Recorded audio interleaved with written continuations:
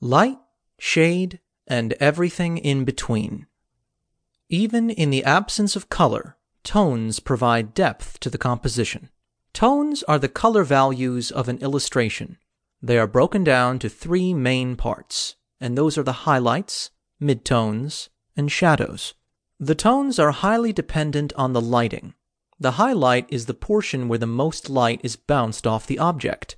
The midtone is where just enough light is spread where we can see the object's texture or color.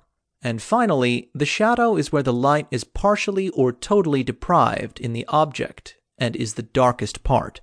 In Figure 5a, we see a sphere demonstrating the different tones because of lighting. Highlights, midtones, and shadows. Going further in the discussion, we will elaborate on each tone to let you know about their function. Highlights. Definitely the brightest part of the object. Aside from showing the intensity of light, it also shows its direction. The brighter the environment, the stronger the highlight is. Too much brightness, though, might affect the midtone, causing it to lose its texture and color.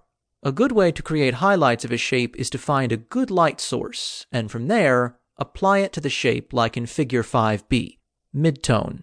The midtone has both the color and texture of the object. Also, it is a tone that relies on both the highlight and shadow to be most effective. Otherwise, the illustration would appear flat and boring, just like in Figure 5c. Shadows. Just like the highlight, the shadow dictates both the intensity and direction of light.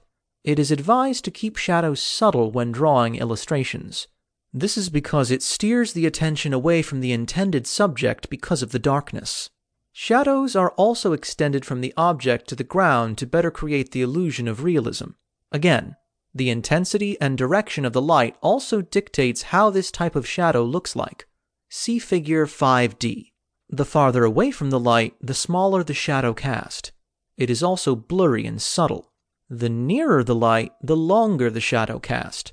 The shadow is also more contrasted and solid. Techniques for drawing texture. Drawing textures can be fun and tricky.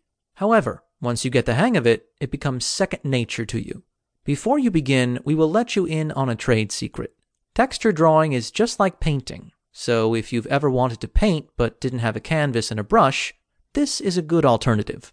Since texture drawing is similar to painting, you hold your pencil like a paintbrush, like Figure 5e, and also make sure to sharpen it to a chisel point. This will be very handy in the long run. Figure 5f. To start drawing, spread the lead onto the paper, like butter on toast. Unlike drawing the way you write with a pen, this style covers more space and gives you a more gradient effect. Figure 5g. Drawing with this style, scrolling the pencil back and forth horizontally and vertically, this can be applied when drawing smooth textures. Another way is to tightly draw scribbles with faded edges, but this is best applied to round and irregular objects. However, if you do prefer holding it like a pen when drawing, a good technique is called stippling, or pointillism, where you create light and shade using the dots from the tip of your pencil.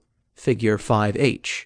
This is a great technique, and it yields great accuracy, but this can get straining after a while. Stippling is best applied when drawing rough textures or grains.